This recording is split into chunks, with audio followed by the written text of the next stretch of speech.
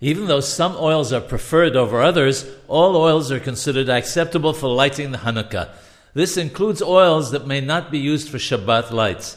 But can one fulfill one's obligation of lighting the Hanukkah menorah by lighting an electric menorah of the type commonly seen in homes and businesses?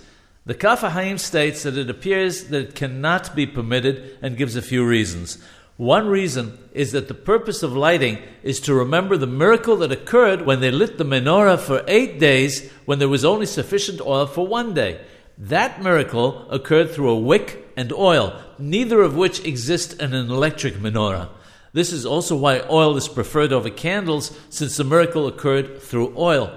Additionally, the miracle that we're commemorating was done through the action of a human being who lit the menorah and wick. When lighting an electric menorah, even though a human being turns a switch, the actual lighting is being done by a machine and not a human being.